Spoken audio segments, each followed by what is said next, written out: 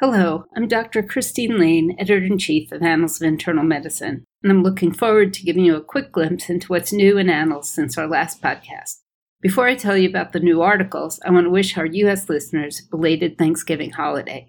Now to what's new on annals.org. The first article is a position paper from the American College of Physicians that calls for adequately funded policies to improve the health and well-being of adults incarcerated in the U.S. jail and prison system.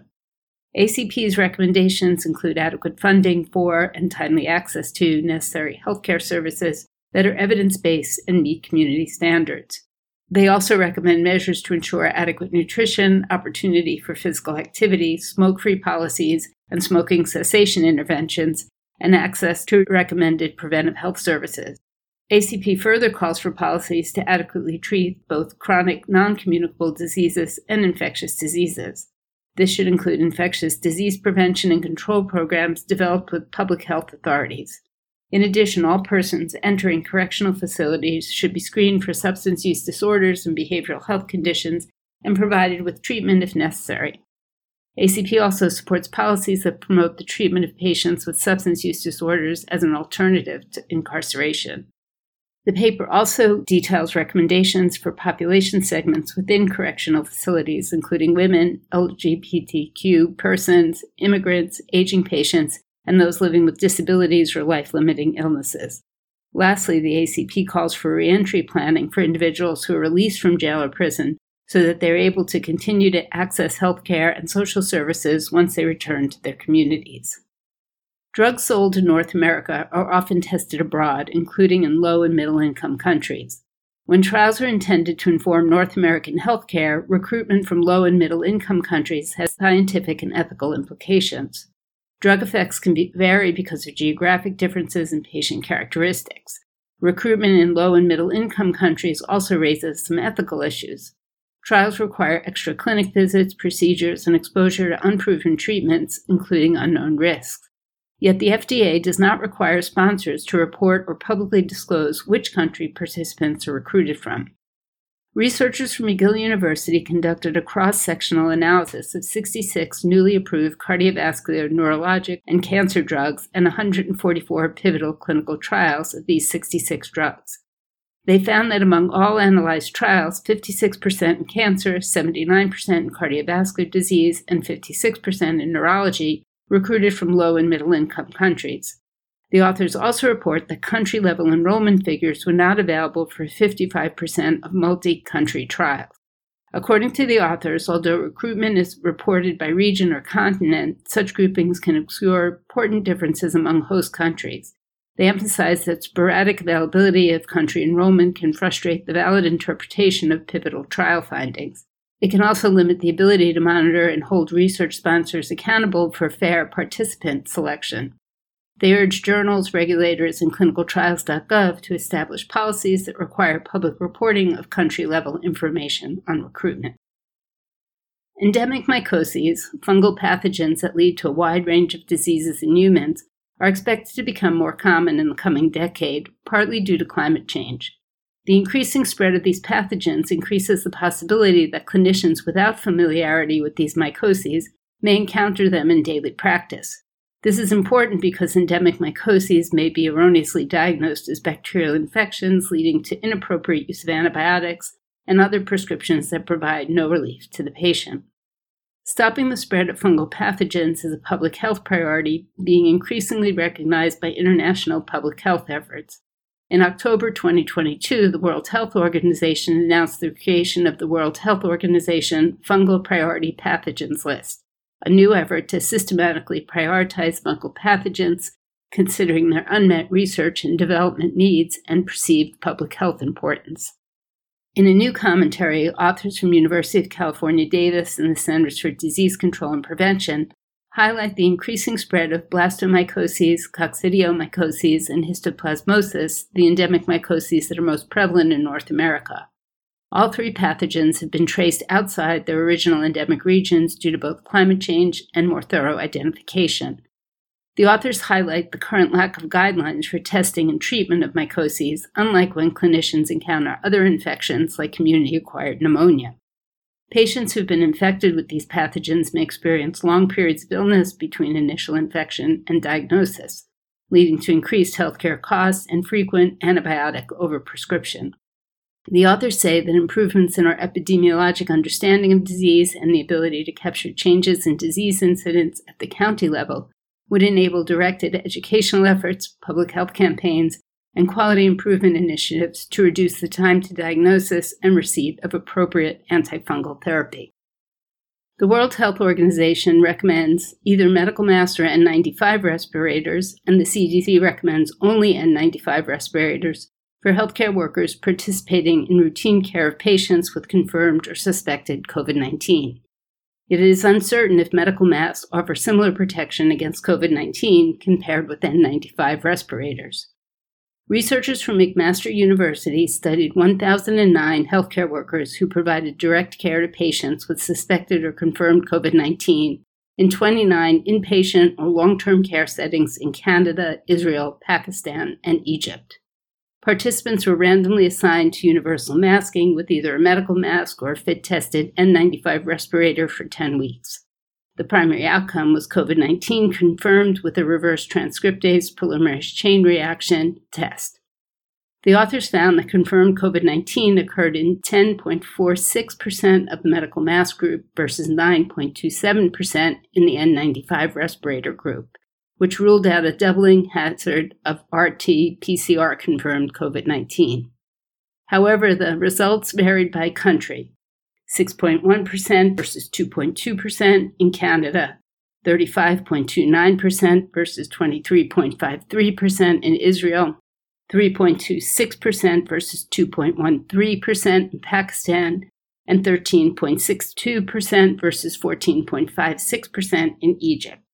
This may have been due to differences in vaccine use, the number of people with previous infection, and the type of variant circulating in the studied countries, which were enrolled during different times in the pandemic. The authors indicate that while medical masks were found not to be significantly less effective than N95 respirators and the efficacy estimate was within the pre-specified non-inferiority margin, this margin was wide and between country heterogeneity limits definitive conclusions about non-inferiority. An accompanying editorial highlights that despite the inconclusive results, this trial provides the best evidence to date on comparative effectiveness of mask types in preventing COVID-19 infection in healthcare workers. The results indicate that medical masks may be similar to N95 respirators in Omicron-era settings with high COVID-19 seroprevalence, but would not have met a more stringent non-inferiority threshold. The editorialist, Dr. Roger Chu, notes that decisions about mask types in healthcare workers should be informed by the estimates provided in this trial and continue to account for healthcare worker preferences about potential trade-offs, N95 respirator availability, and resource constraints. The standard of care for patients hospitalized with COVID-19 has evolved rapidly during the pandemic and includes changes in oxygenation practices, airway management, use of prone positioning, anticoagulation practices, and use of antivirals, corticosteroids, and other immunomodulators. These interventions have affected the morbidity and mortality of patients with COVID-19, but it is difficult to quantify their cumulative effect as the pandemic progresses. Researchers from the National Institutes of Health and the Adaptive COVID-19 Treatment Trial analyzed clinical outcome data from sequential cohorts of hospitalized patients in the first 4 stages of the trial, commonly referred to as the ACTT. A series of Phase 3 double-blind randomized controlled trials of COVID-19 treatments to evaluate whether recovery and mortality improved as standard of care evolved. Instead of comparing treatment groups within each stage of the trial, the authors compared the 3 remdesivir-only groups from the first 3 stages of the ACTT. Since ACTT-4 did not include a remdesivir monotherapy arm, recipients of remdesivir plus dexamethasone plus standard of care were compared between stage 3 and stage 4 of the trial. The authors found that between the first and second stage of the trial, standard of care changes included a dramatic decrease in hydroxychloroquine use and a gradual decrease in empirical antibiotic use. They also found that the odds of baseline intubation in the second stage of the trial were 25% lower than for the first stage. However, they did not find evidence that these changes affected 28-day recovery or mortality. The authors found that recovery and mortality improved between stage 2 and 3. The main observed change in standard of care that may explain these improvements was a large increase in the use of dexamethasone. Antibiotics also declined gradually between these stages, but antibiotic use also declined steadily across the other stages without outcome improvement. The authors found no improvements between stage 3 and stage 4 groups. Next is a brief research report that found that despite 21% fewer COVID-19 deaths occurring during the second year of the COVID-19 pandemic, 7% more years of life were lost due to a shift in COVID-19 mortality to relatively younger people. Researchers from Harvard Medical School conducted an analysis of premature mortality caused by the leading causes of death in the U.S. during the first 2 years of the COVID-19 pandemic. The authors quantified the shift in mortality age using years of life lost, which offers an indicator of premature mortality based on the estimated number of years a person would have lived if they had not died prematurely. They found that despite 21% fewer COVID-19 deaths during March to December 2021 than during March to December 2020, years of life lost due to COVID-19 increased by 7% as the age distribution of the decedents shifted downward. Relatively younger people were dying. The authors report that years of life lost per COVID-19 death increased by 35.7%, but did not change by more than 2.2% for any other leading cause of death. According to the authors, understanding the shift in COVID-19 mortality dynamics could inform prevention and treatment approaches, public policy development, and community measures to minimize future effects of COVID-19. And staying on the topic of COVID-19, new recommendations from the American College of Physicians summarize the best available evidence about the use of pharmacologic and biologic treatments of COVID-19 in the outpatient setting. Treatments evaluated include antibiotics, antiparasitic agents, antivirals, convalescent plasma, corticosteroids, fluvoxamine, and monoclonal antibodies. In the recommendations, ACP suggests that clinicians consider using the following antiviral treatments in patients with confirmed mild to moderate COVID-19 who are not at high risk for progressing to severe disease.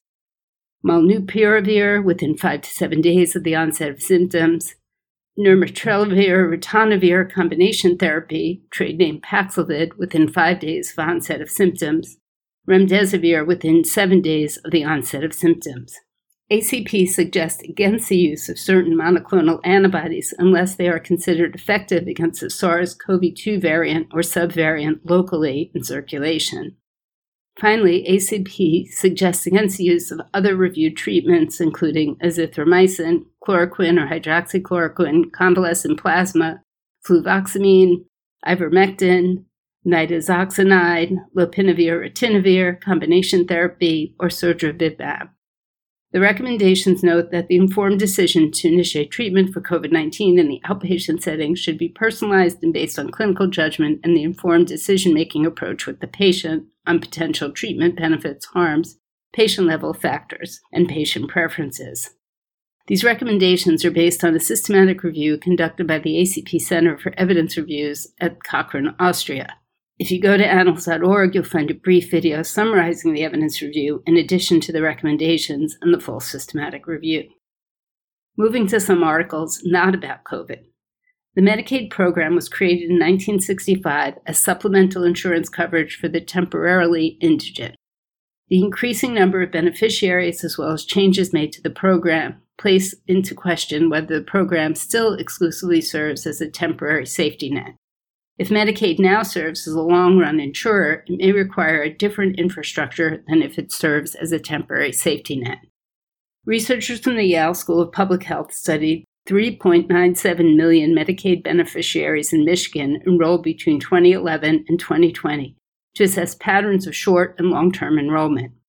The authors found that Medicaid was the primary long-run source of insurance coverage for most beneficiaries. They report that among a cohort of 1.23 million beneficiaries enrolled in 2011, 53% were also enrolled in Medicaid in June 2020, spending on average 2/3 of that period on Medicaid. The authors report, however, that beneficiaries experienced significant lapses in coverage, with only 25% continuously enrolled throughout that period. Enrollment was less stable when assessed from the perspective of newly enrolled beneficiaries, of whom only 37% remained enrolled at the end of the study period. According to the authors, states are likely to reap the benefits of policies that improve the long-term health of beneficiaries and stabilize coverage for those new to the Medicaid program. An accompanying editorial highlights how disruptions in Medicaid coverage can disrupt the continuity of patient-physician relationships, reduce medical care use, cause patients to stop medications, and worsen medical problems that are avoidable with proper care. The editorialist calls for states to stabilize their Medicaid coverage, but cautions that policymakers may need to more fundamentally reconsider elements of Medicaid eligibility so that low-income Americans have stable coverage comparable to that available to the elderly on Medicare or to middle-income working families with employer-sponsored insurance. The next study suggests that dapagliflozin, a sodium glucose transporter 2 or SGLT2 inhibitor, reduced the risk for hospitalization for any cause in patients with chronic kidney disease with and without type 2 diabetes. Patients with chronic kidney disease are often hospitalized, contributing to lower quality of life and higher healthcare costs.